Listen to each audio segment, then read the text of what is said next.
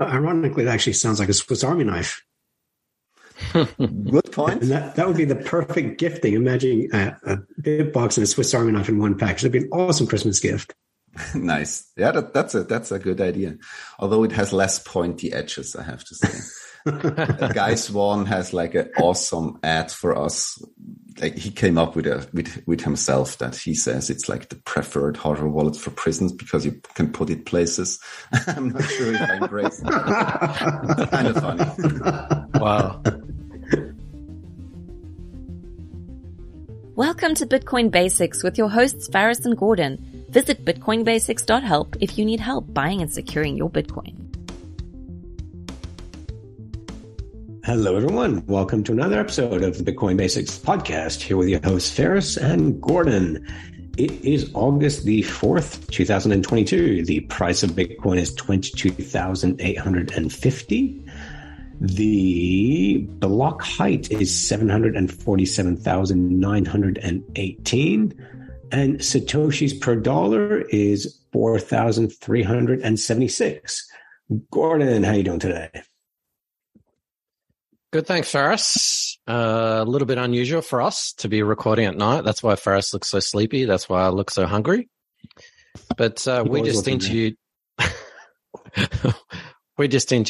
Staticus from Shift Crypto, and he's came on to talk to us about the BitBox02. I can't actually believe, Faris, that we haven't had him on the show before. We talk about hardware wallets all the time and getting your keys off the exchange or whatnot. And as you know, from the title of the podcast, this is a Bitcoin Basics podcast. So I could, in the past, really only recommend Bitcoin only hardware wallets, and there are only a handful of them. And I think for us, after this interview, although I would like to play with it a little bit more, I'll be changing my recommendation to the BitBox02. Yeah, so I've received one. I've not had a chance to play with it yet. I'm going to do a review on that, and then we're going to have Roland or Staticus back on. And yeah, I was very impressed with him. I mean, he was incredibly humble and open as to mistakes that the company has made, ways they could improve, and just this was just, Gordon wanted to play devil's advocate and him with hard questions, and which we thought we did. And he's like, "Oh, give me harder questions." Yeah, I couldn't actually think of many harder questions, but maybe when he comes back on, I'll think about some more, some better questions instead of softballs. But even the acknowledgement of the marketing breach of some of his customers, completely honest and transparent about that, which is great. And I can't say that's the case for other companies. They usually wait until sort of it gets leaked to the press that happened, and then they release a press statement. So, very impressive company and very impressive individual. Yeah. Yeah, absolutely. And so, if you are listening to us for the first time, welcome.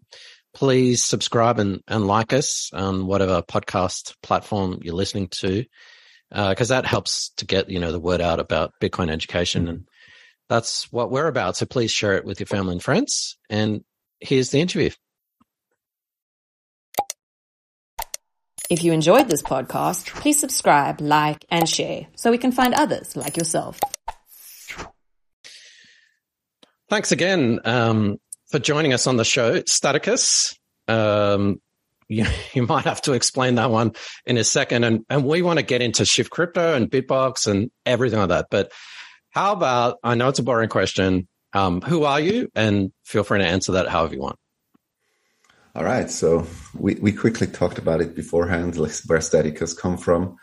It's actually like a player name from 30 years ago or so, Age of Empires, the emperor that takes over the world. Never thought it would stick, and now I go to conferences with that name. So that's kind of a funny thing. In real life, I'm an IT engineer.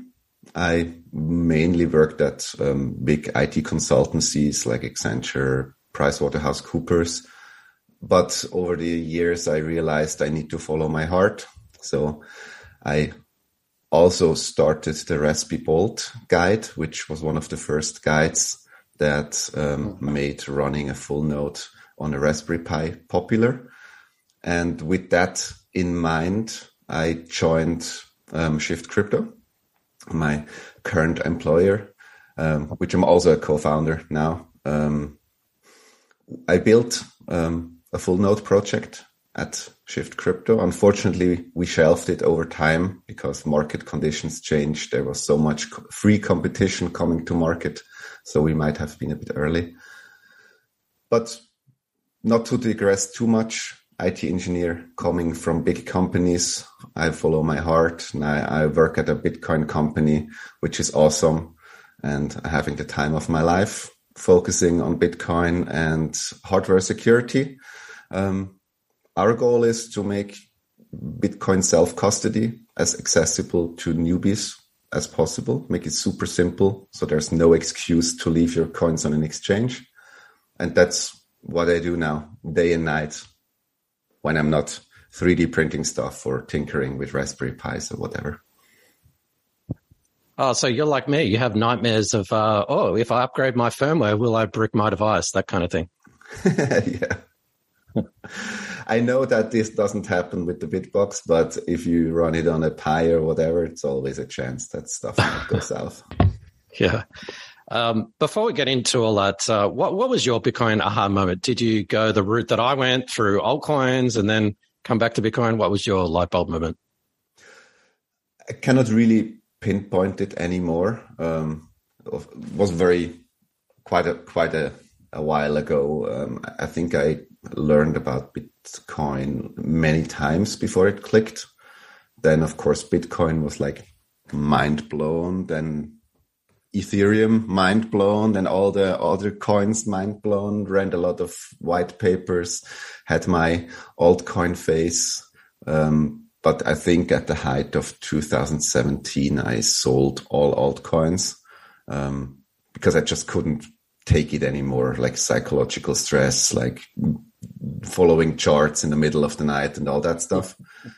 And just decided family is more important. My peace of mind is more important. So I'm basically Bitcoin only since then. Although I call myself a Bitcoin minimalist, everybody needs to go through that phase if they choose to, I think. I don't really believe in toxicity or belittling people that do experiments.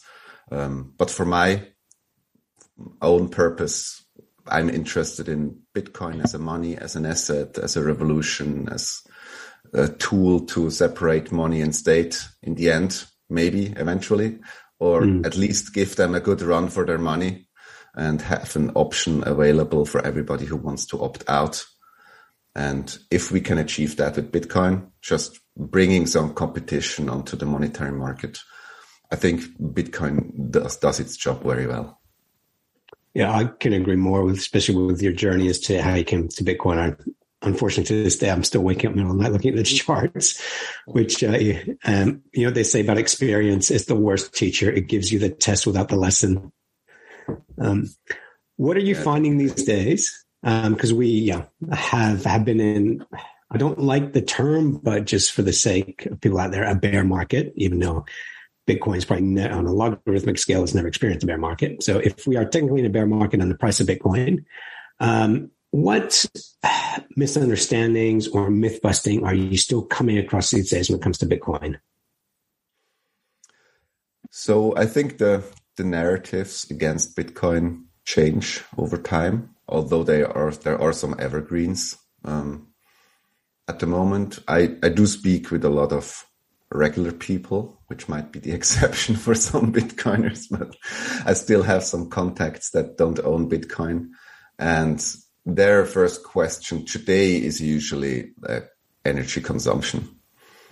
And this straight comes from like a very, very simplified narrative of the mainstream media, where you just compare the energy amount of one transaction to the energy consumption of a whole country, which doesn't make any sense at all.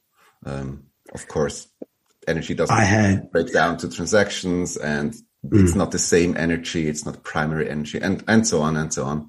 So that's the main thought I see at the moment. But from newcomers that actually have like an open mind, I think most struggle still with just like the paradigm shift of what a wallet is, that it's actually not the coins are in the wallet, but it's more like a keychain. The coins are on the blockchain. Where do I buy them? Is it just like a foreign currency or stuff like that? So who owns it? Who controls it? Yeah, exactly. So these are like the evergreen questions which I'm more than happy to answer over and over again. Yeah. So I was laughing because just yesterday morning, I was having the same conversation with someone about Bitcoin's energy consumption. I said, you have to compare like for like. And what is there like Bitcoin, which can provide a service, a store of value to the 2.5 unbanked billion people in the world? There isn't. So you can't complain about its energy consumption when there's nothing that you can compare it to. So with that, still explaining to Bitcoin, because I still have this conversation, people say, I finally bought some Bitcoin, and I'll say, where is it? Like, what do you mean? I went to a website and I bought it, and we didn't have to explain that. Are you still finding that conversation with people new to the space a bit difficult? Or are they getting a better grasp of it? Or I think the information material available to everyone has improved a lot. Most people don't directly go and buy books and read them, but if you just research a bit of online, there's a lot of very good material. And I think it's indexed enough that it actually pops up besides all the scammy and malicious articles. So of course you still need to do a bit of your own research because there's a lot of misinformation available online as well.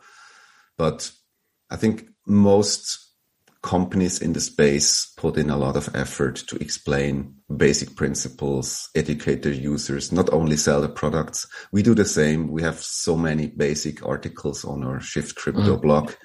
And because it's just easy to engage in a conversation, and after the first few basic questions, you send them a link and they can read it on their own terms and in their own time. I think that's something that scales very well. That's actually how Shift came onto my radar. I was looking at, I've known about the big box for a while, but I was looking at multi-sig and solutions, and I'm like, I'm not sure if this is a good idea or not. And I read the article, the pitfalls of multi-sig when using hardware wallets, and that is absolutely brilliant. I'll link that one in the show notes. And it's, all about implementing a solution that is quite complicated, and sometimes, most times complexity is the enemy of security.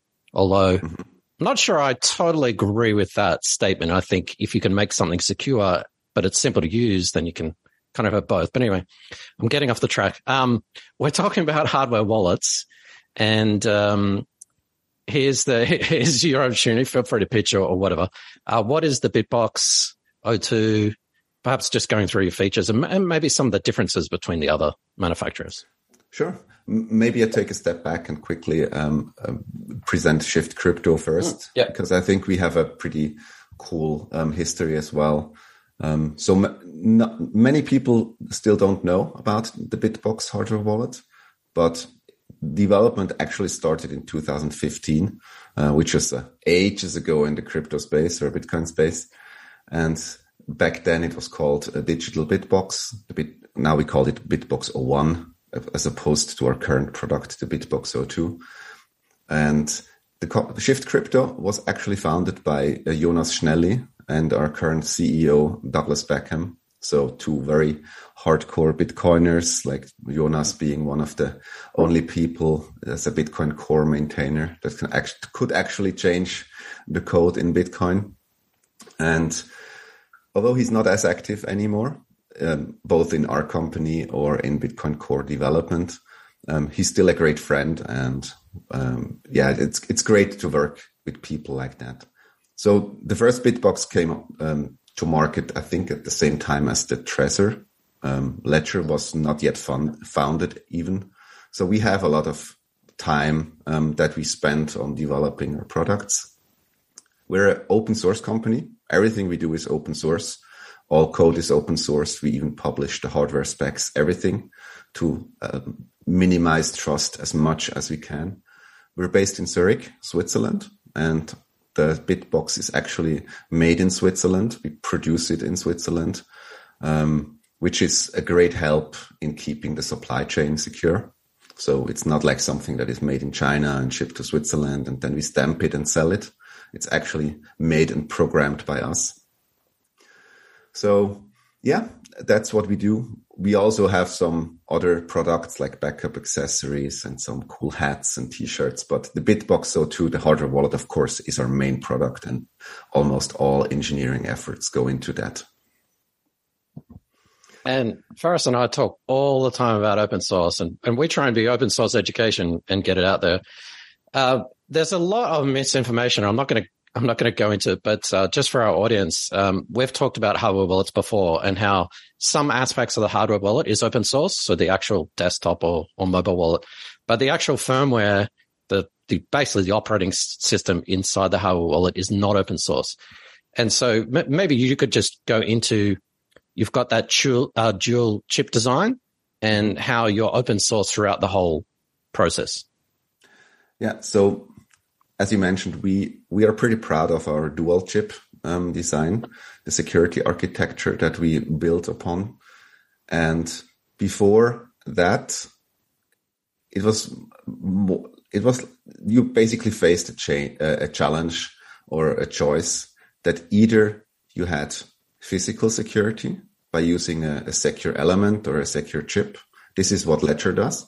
But if you run the code on that secure element, you are not prevented from open sourcing or publishing the code because it's protected by NDAs, and it's basically trade secrets, right? So the manufacturer of the chip does not allow you to publish the code. And that's fine to some extent. But you just trust the manufacturer of the hardware wallet a lot. So you, first of all, of course, you trust them to not be malicious, which I would never accuse anyone of, but you also trust them to do their proper research and bug fixing themselves, because nobody else can look at the code. So the only bugs that could be discovered is internally in the company. And that's not something that scales very well. The other extreme is the model that Trezor, for example, has. They also open source all their code, which is awesome. I respect them a lot for that. But they use not a secure chip, otherwise they wouldn't be able to do that. But just a general purpose microcontroller, basically a computer chip that you can find in any coffee machine. They run great and secure code, but they're not physically secure. So when I was at the Breaking Bitcoin conference, I think 2019 or so in Amsterdam, Ledger actually presented how they broke the Trezor and read out all the secrets in like 5 minutes. Of course, that's like super scary. I agree with Trezor's assessment that hardware wallets mainly protect you against remote theft. That means like viruses, malware, stuff that comes over the internet. And they do a great job in that. But for me personally, I think a hardware wallet should also protect your keys if you lose it on the street or you just have it in a drawer. And if someone breaks in and gets physical access to your device, that's not really possible with an MCU, because if you have a semi-decent electronics lab, you can read out the content of these chips. So what we do is we combine these two chips. We have both, and we use a secure element to physically harden the device, but we don't trust it, and we don't run the code on that chip. All code still runs on a coffee machine chip, which is fully auditable. But the secure chip is still part of the security architecture. So you would need to breach the secure chip as well physically if you want to decode all the secrets. So I think in that regard, we have the best of both worlds and a product that is fully open source while still being physically secure. That's fascinating, Staticus, because this is a conversation we have a lot, because Gordon and I often talk about and explain to our audience a trade-off between security and convenience. And the most secure way for someone to control their private keys would be something like a Steal wallet or But someone new to the space, you're terrified because you think, I can easily lose this thing. I can easily lose a piece of paper. So noobs coming into this space, to them are, if I lose this cold storage device, I know all I got to do is buy another one. Mm-hmm. And I can back up all my coins. And that is a security blanket, an emotional security blanket for them. So yeah, this is why one of the reasons we're excited to talk about cold storage devices, because it's hitting that middle ground of security and convenience. And listening to that, sorry to interrupt, that immediately pops up like two topics in my head. Mm-hmm. So, first, I think like security versus usability is a false dichotomy. For me, and we stress that over and over again, I think ease of use is part of the security. If something is hard to use, it makes it less secure because you're tempted to take shortcuts. You might make mistakes. So in the full extreme, like if you set up your own air-gapped computer that is like maximal secure, take out the network card, etc. That's super secure, but it's also extremely hard to use. And you only need to like mess up once to like blow out the whole security into the internet. And that's it. So having something that is easy to use and secure, I think is doable. And this is definitely our goal. And the second thing is that the hardware wallet and the steel wallet or the backup. I'm always very clear that they both are like an integral part of securing your Bitcoin. So if you have a hardware wallet, the job of the hardware wallet is to keep your keys secure, but also usable. So you can use your keys, receive coins, send transactions without worrying about viruses or malware on your computer. But the job of the hardware wallet is not long-term storage. Long-term storage is the job of the backup in whatever form. It can be just a piece of paper that you put somewhere safe. Could be a steel wallet. But of course, if you have like a steel wallet that's super secure and it will last centuries, but you can't use the keys because that's so much math involved. You need to import them first to sign a transaction or even just to generate the receiving address. So you need both. You actually triggered me with about 10 questions just then. So, but just going back to the air-gapped solution, and I know Coldcard, and I've used Coldcard, and this is an honest comment because I think I've said it on the show. You know, sometimes there's a lot of security theater, and some of the things that they do, for example, with air-gapped computer, and without going into it, instead of having things plugged into the device and whatever, you basically take that activity offline and you use a micro SD card and you transfer the transactions between the computer and whatever. As you said, that increases the complexity and there's something that could go wrong to that. And also you're inserting an SD card into your computer. And what if your computer has malware? Well, if it's a hardware device, it's unlikely to be able to actually get to that device. But if it's an SD card, if it was Bitcoin specific malware, it could actually change transactions and all that kind of stuff. Anyway, I'm getting off the topic. I believe you guys are the only ones who have an encrypted connection, noise channel, I think it is, between the hardware device through the USB bus to the computer. Is that right? Mm-hmm. Yeah, that's correct. So the first time so again, a step back, you get the BitBox. Of course, there's no keys on it, as it's the case with all hardware wallets. You need to set up your own wallet, and it needs a lot of entropy, randomness, to generate your seed and your keys and everything. And then you back that wallet you create a backup of this wallet.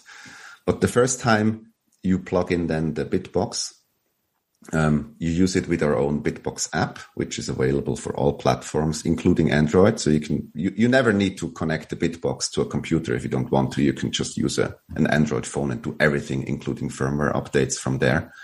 And the first time you connect these two, you see like a confirmation code. You know that stuff. For example, if you like pair a Bluetooth device or something like that, You just need to confirm that the code that you see on the Bitbox app matches the code that the Bitbox O2 hardware wallet displays. And if you confirm that, you know that there's no man in the middle, there's nobody listening. And from that point on going forward, you have an end-to-end encrypted communication channel from the Bitbox app to the Bitbox.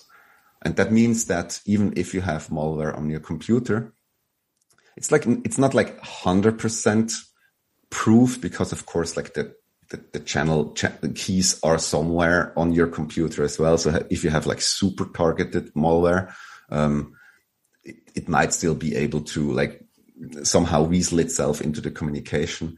But if you're just listening to the USB traffic, or if you have a malicious USB cable or something that locks all the data from like an adapter or whatever, it will never be able to listen into the communication of the Bitbox app and the hardware wallet, which is not really a security feature, to be honest, because the Bitbox app doesn't believe anything the computer says anyway.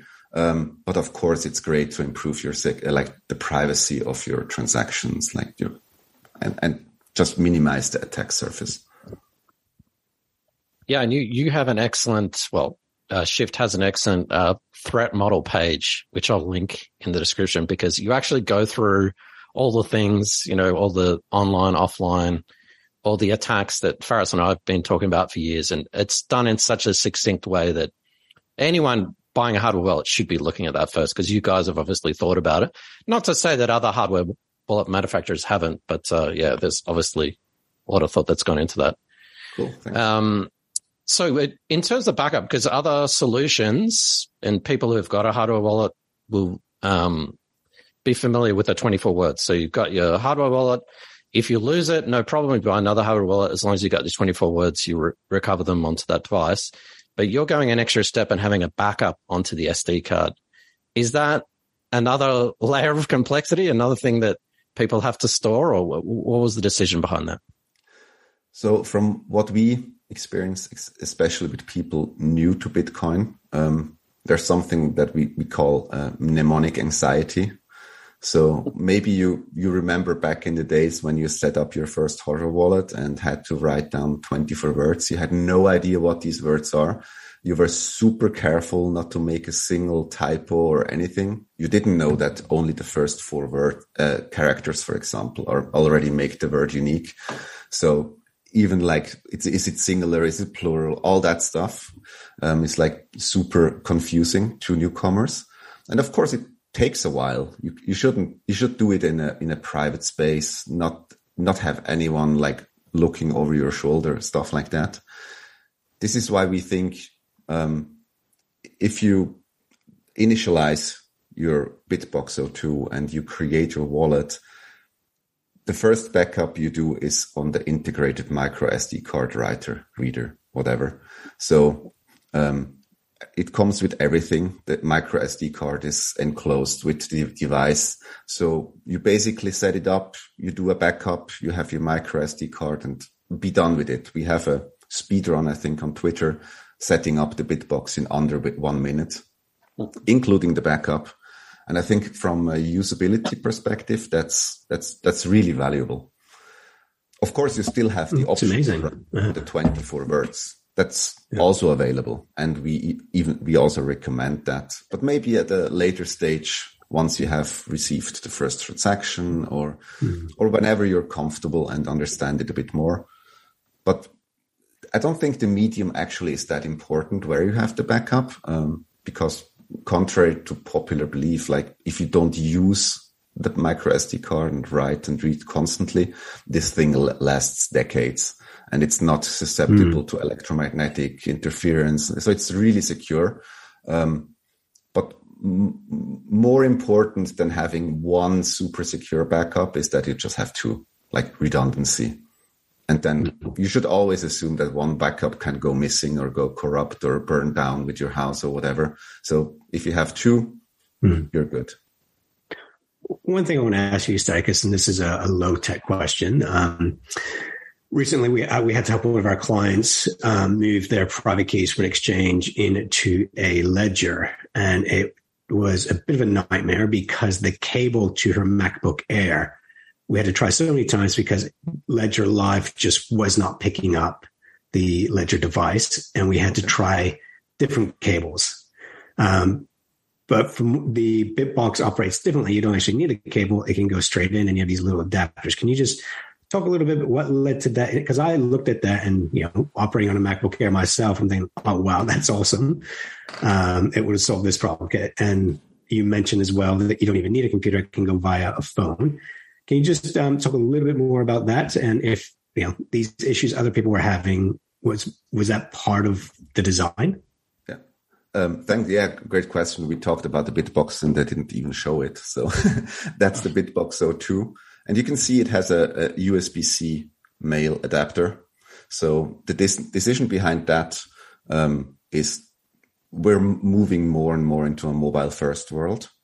So what I can do, I just take my phone and plug it in and it lights up. So you see there's like a screen. If it's not plugged in, you don't even see that it has a screen. So it's like really a super like private device. Nobody would expect that to hold like thousands or maybe even millions of dollars. So if you have a modern laptop, you just plug it in directly, USB-C. Every Mac should have that, I think. Of course, if you have a desktop computer, every BitBox comes with an extension cable. So it's like a USB-C to USB-C. So you can use it on a MacBook just with a bit more like wiggle room. And what we also include is a little tiny adapter, USB-C to USB-A.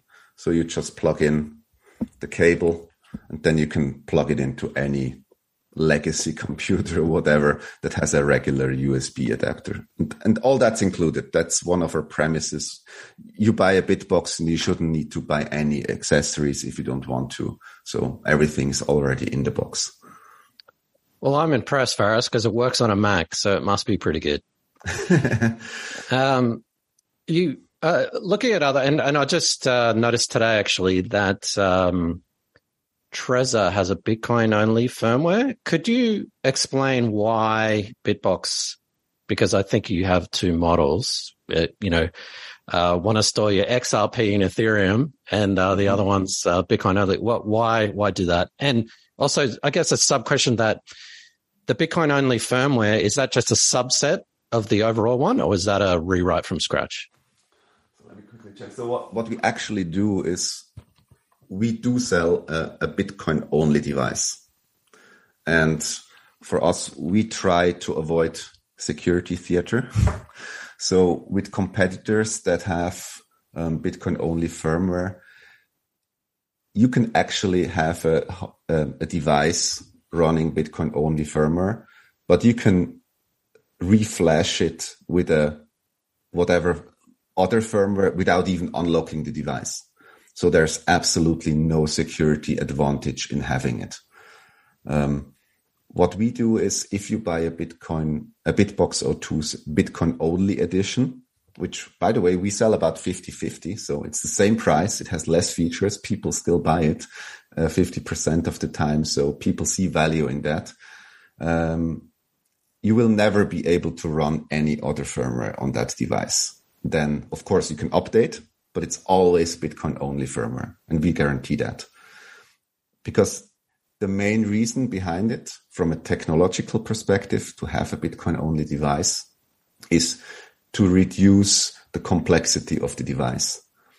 Every line of code, every external dependency that you might have is a potential attack vector. The more code you have, the bigger your attack surface. And it's at the moment, it's more of a theoretical advantage, I have to say. But less code means less attack surface. Less external libraries mean less external dependencies. So in theory, the Bitcoin-only device is really more secure. And of course, then if you cannot like simply flash whatever other firmware, then it's actually a security feature. What we also find is that people like to buy it to gift to people they care about. and prevent them to immediately buy Bitcoin 2.0. So it's like hand holding a bit the gift recipient to show, okay, here's your secure device. You're welcome, but you cannot store any Ripple on it. It's like having a house with only one door, and you protect that one door really well instead of having a house with like 1,000 doors around it. It makes total sense to me. I was going to be playing devil's advocate, and I'm really struggling to find some attacking questions here, but I'll try. Why? So I'm just looking at your website. BitBox02 is $129, and that's not including the shipping. Why shouldn't someone go out and buy a $50 Blockstream Jade or $70 Trezor One? I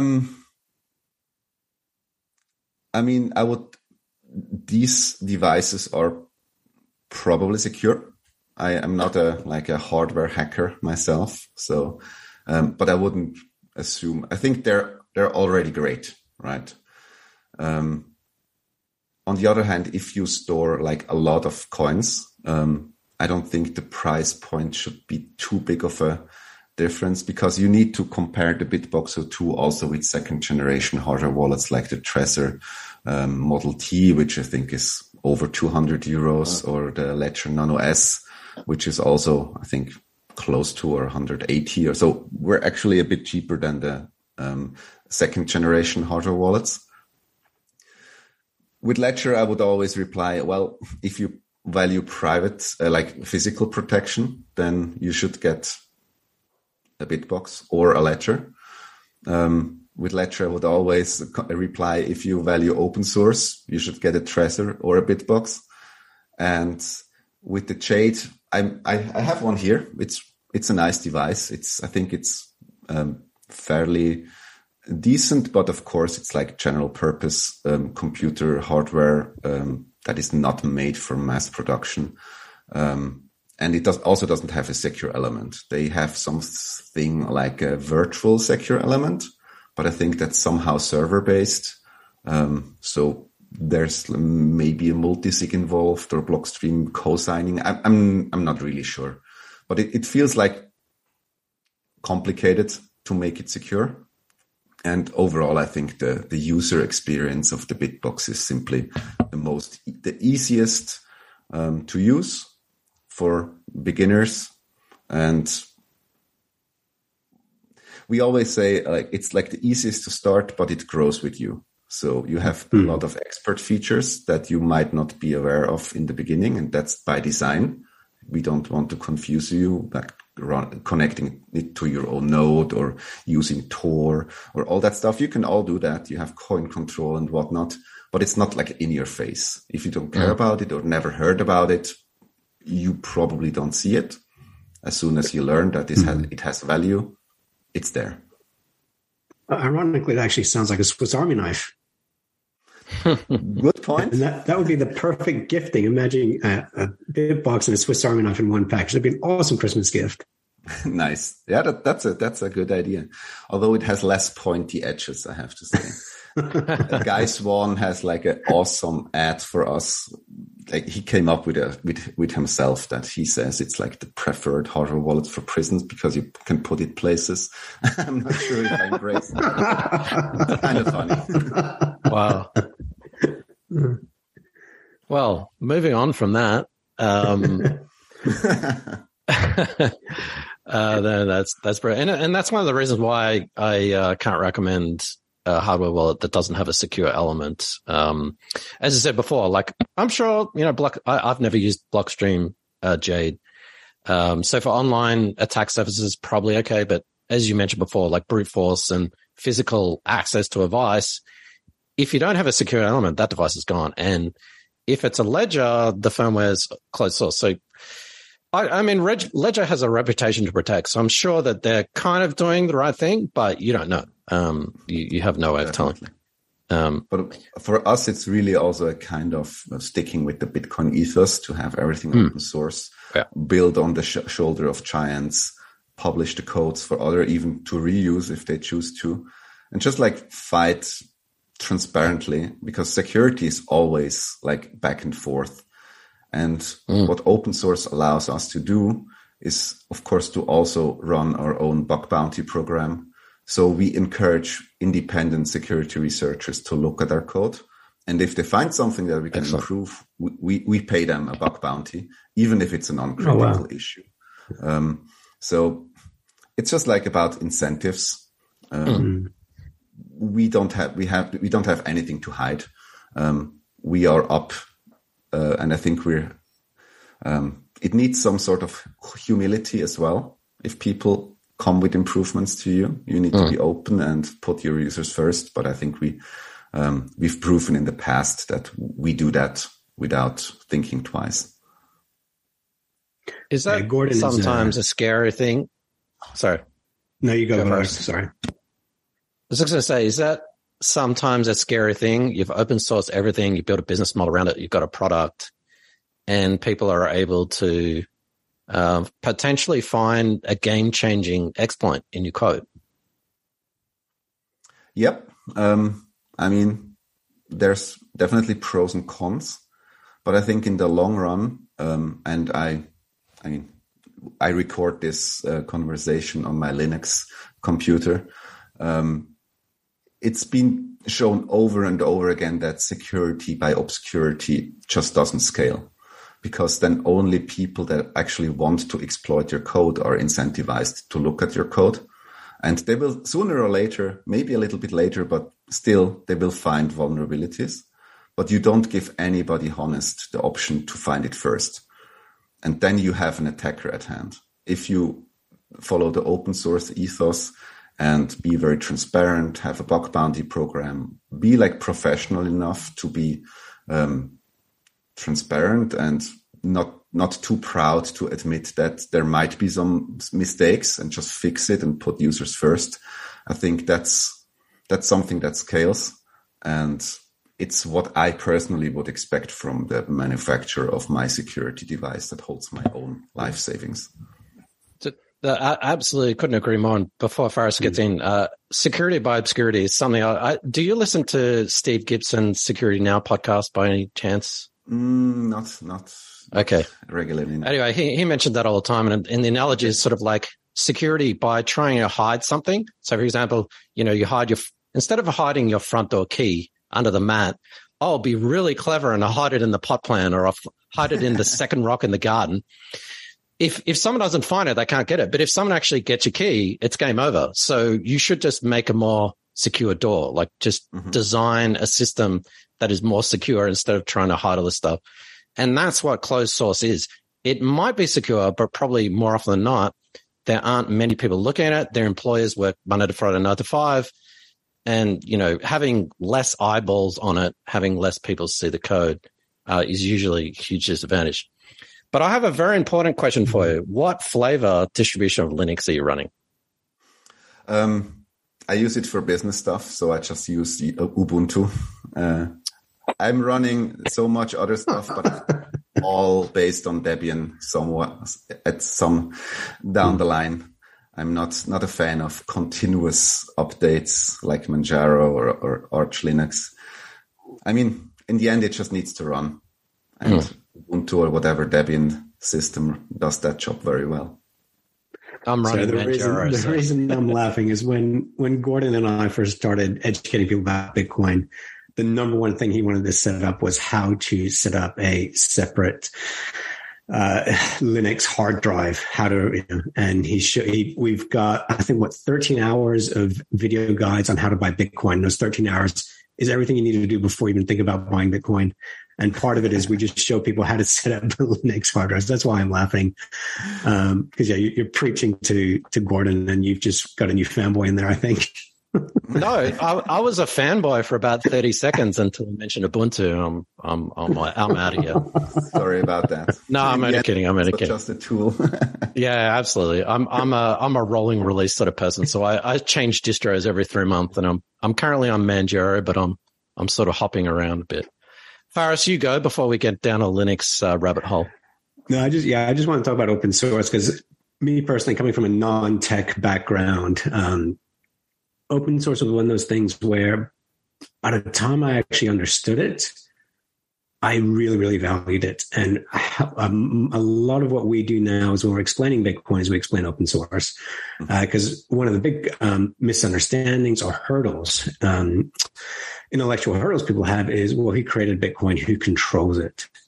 Mm-hmm. And, most people would not know that, half the world is running on Linux servers and all this kind of stuff. So when you explain open source to people, then they comprehend, and it is another light bulb moment. And I think that's why for us it's really important that we explain open source to people and even before we're explaining Bitcoin, it really helps them understand it. So yeah, kudos to you for running open source. And I know with Gordon, whenever we talk about anything, we can't go a day without him mentioning open source somehow. So it's nice. Something I've come to really, really appreciate and just go, oh, wow, it is quite a phenomenal, I wouldn't call it movement, but just, grasping open source is quite revolutionary. Religion. Thank you. Definitely. And I think it's always like comparing the power that one company has and all the brain power and all the innovation.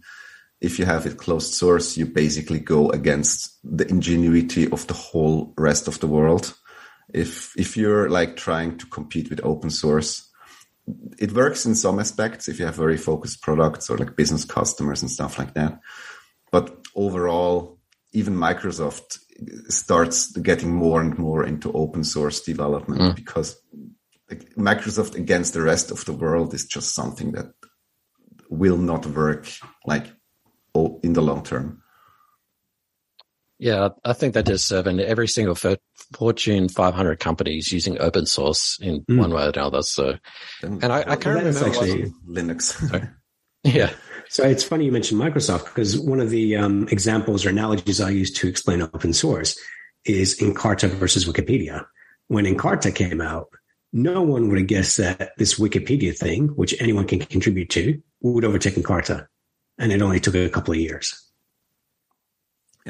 So it's like the hive mind putting together all their innovation potential. I think that's very powerful. So we're all about privacy here as well. We've talked a lot about security and different forms of privacy. Obviously, with a secure hardware wallet like Bitbox, privacy is just important. And for those who don't know, and we've talked briefly on the podcast about running a full node. We haven't really delved hugely into it. We probably need to, but we certainly have said why it's important. Because even if we use, say, Bitbox 2, we're still, checking price and doing all kinds of stuff through your servers. So could you maybe explain why running a full node is important, and maybe a bit about the Raspberry Bolt? Yeah, exactly. Node. Yeah. So first of all, like running full nodes is very important.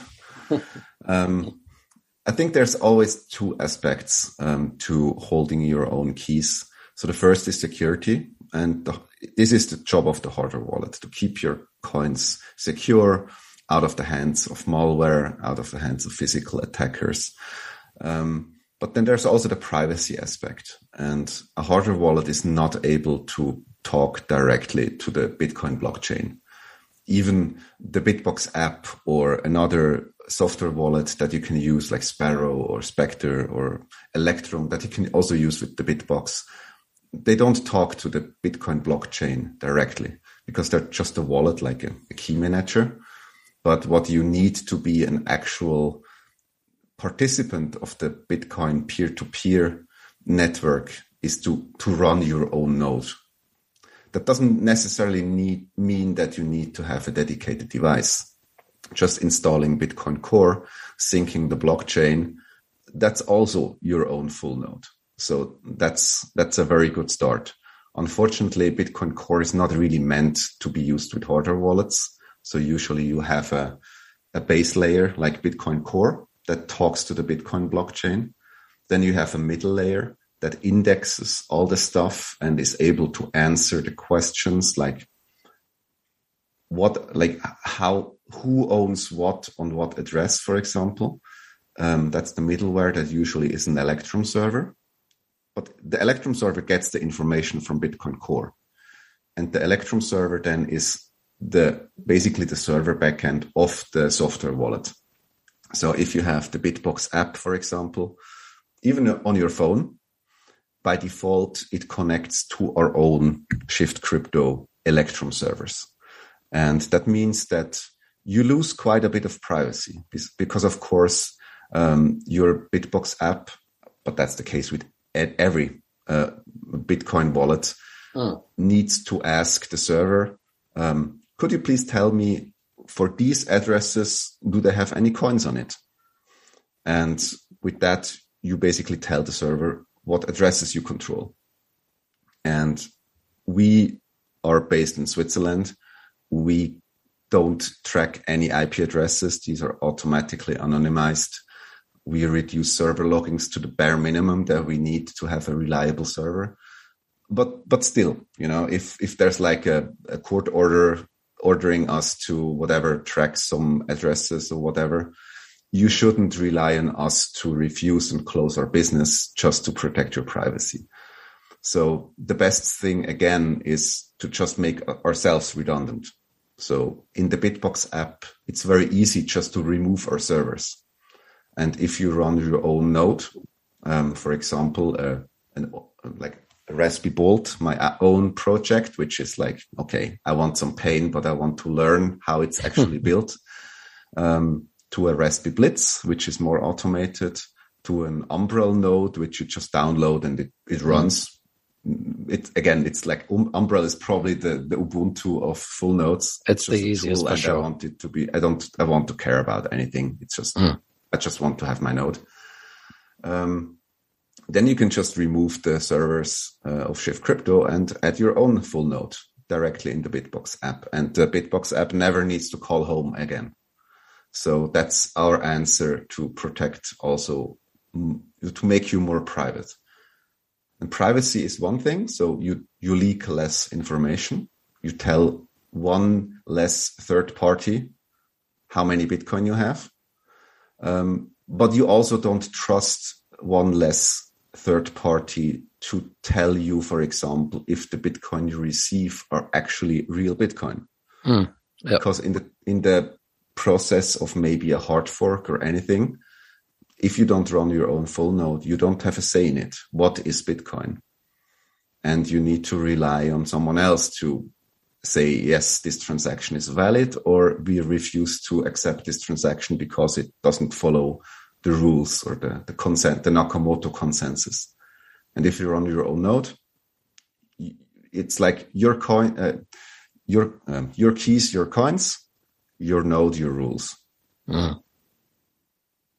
Yeah, that's excellent. We need to definitely talk about full nodes, because I've done my own dedicated full node, running a Linux server and all that kind of stuff. But I know that's not for everyone. And I think Faris was interested at one point, but he'd probably kill me if we went down that road. So as you said, there are many different Linux distributions, and you've written actually the guide for the Raspberry Pi. And has that got a Lightning node in there as well?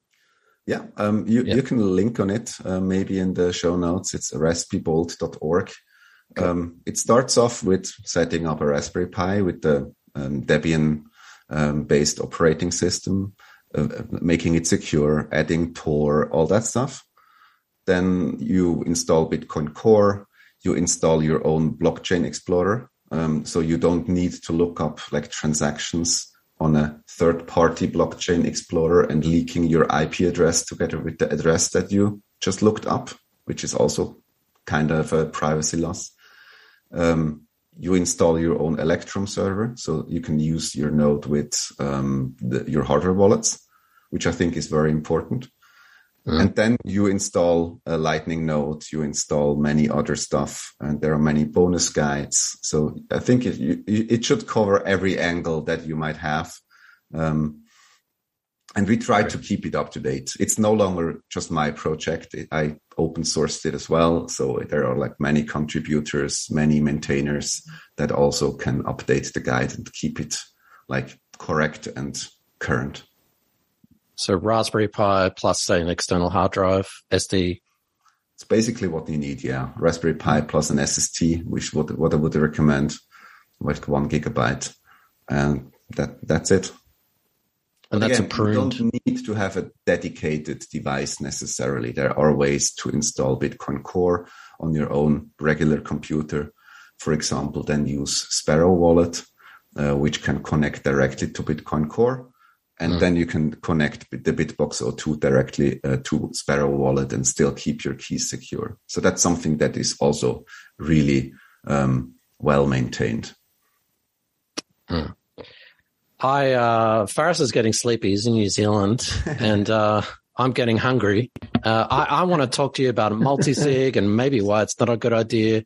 I want to talk to you all kinds of stuff. But and just recently, as everyone knows, the Ledger and both the Ledger and Trezor's not their actual database, but their sort of marketing database from customers' information, because our email address was in there and I get spam messages all the time from it. Mm-hmm. What is Shift doing to protect their customers from perhaps physical threats?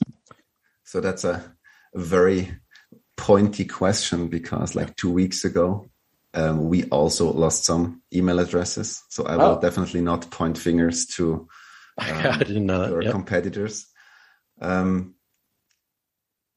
Again, I think what we did, and also I can start with why we actually use an external service. So of course we clearly separate like the support emails, shop emails from like marketing emails, which are opt-in. But we do see a lot of value in being able to send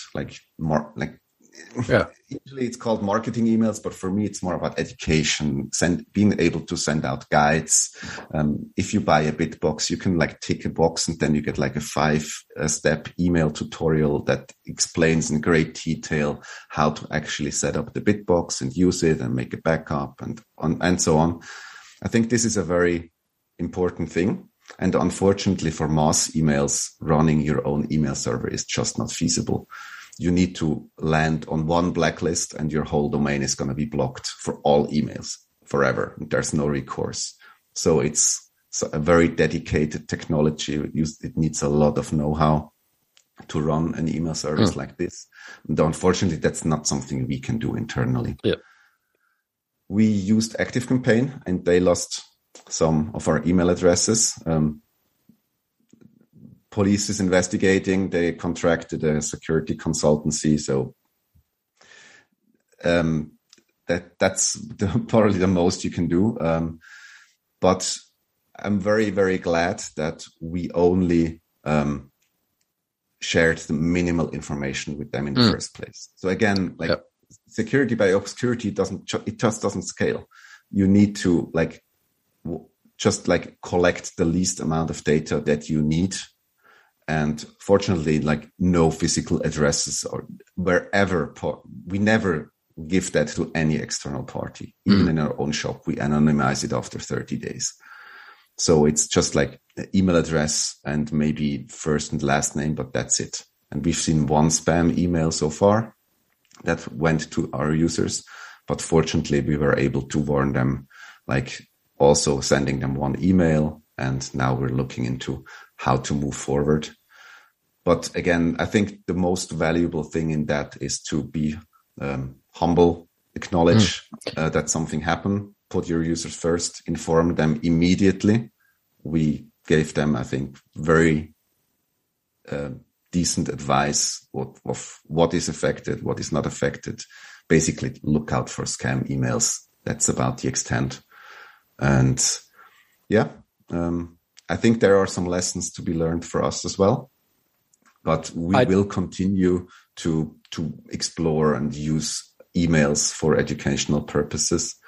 And there's no such thing as an unhackable service, unfortunately. But I guess at least with being more explicit and more transparent how data is handled, we can improve a bit on that. I really appreciate it. I genuinely didn't know that, so I wasn't trolling you or anything like that.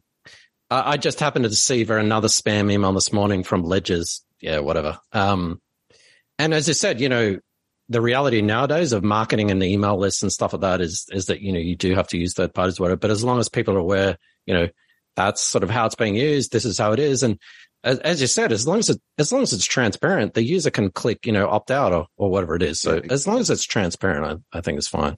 So in the European Union, it's actually super explicit with data protection, GDPR. You need to opt in explicitly. There's a double opt in. You also need to confirm by email a second time that you want to get added to a list. So that was already in place, of course. And then of course, email is not really a secure technology anymore. I think it's fundamentally broken, unfortunately.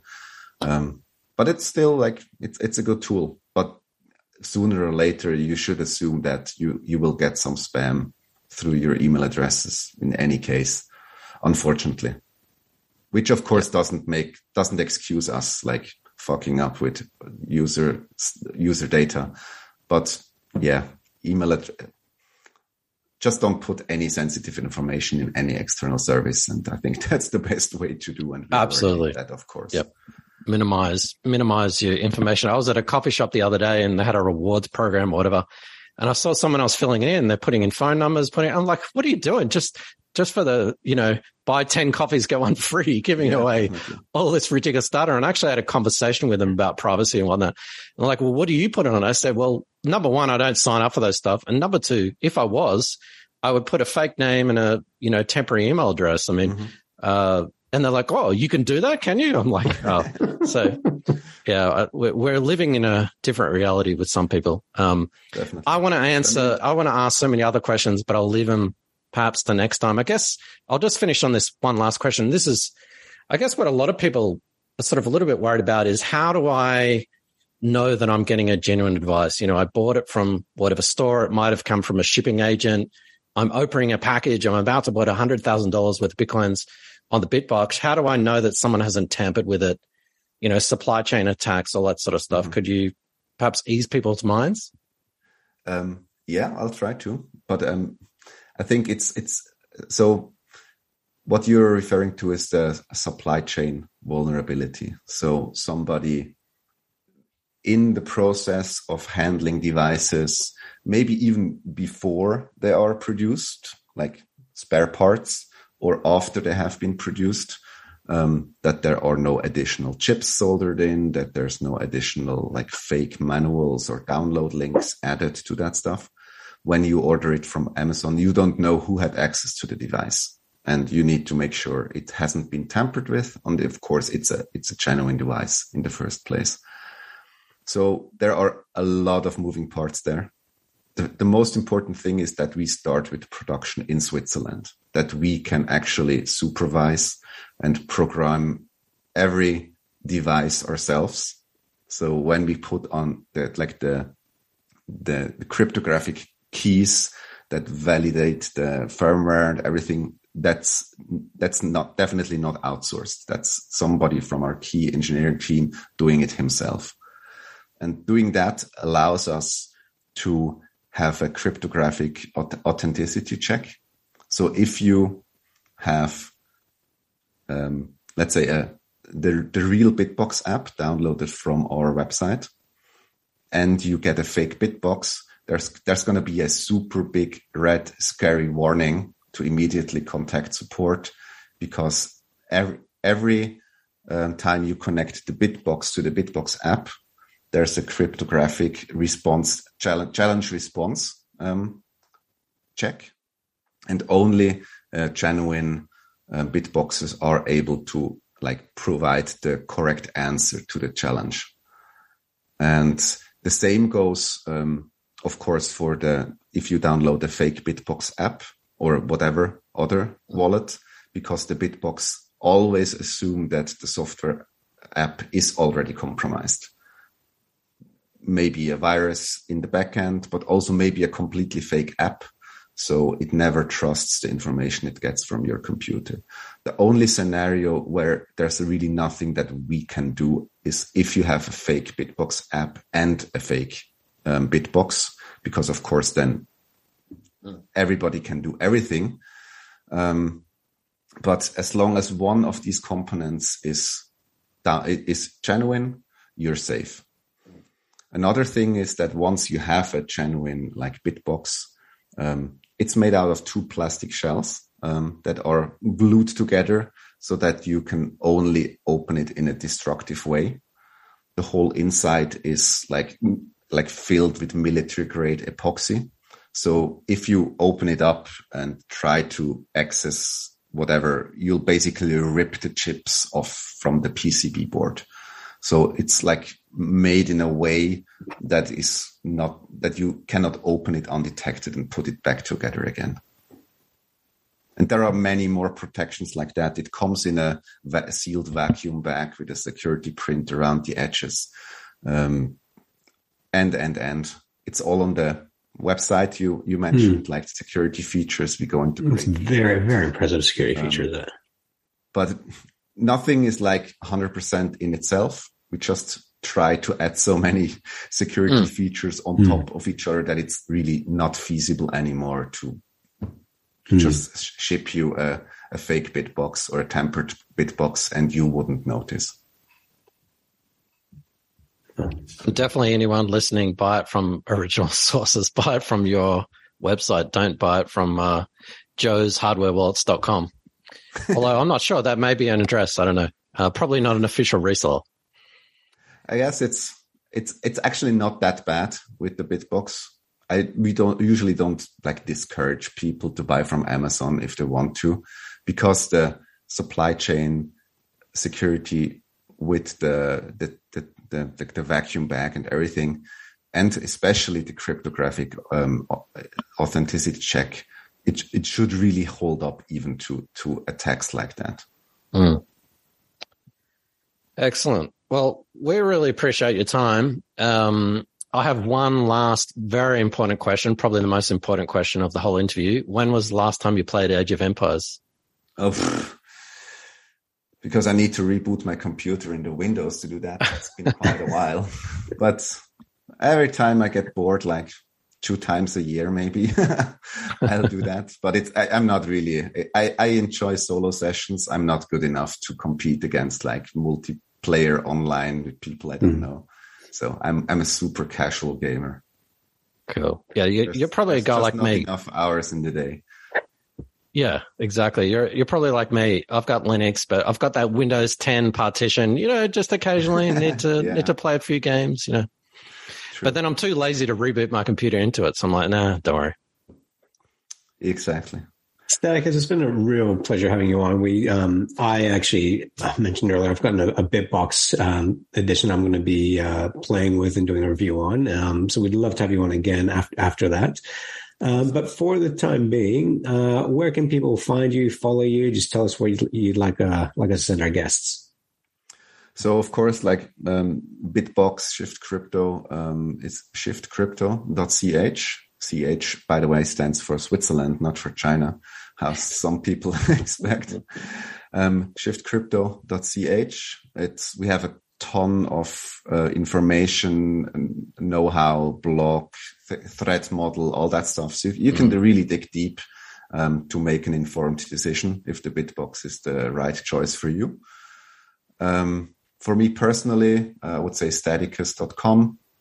It's like the most bare bones website. It's not even mobile ready, but it has some links to my GPG key or to the Raspberry Bolt and stuff like that.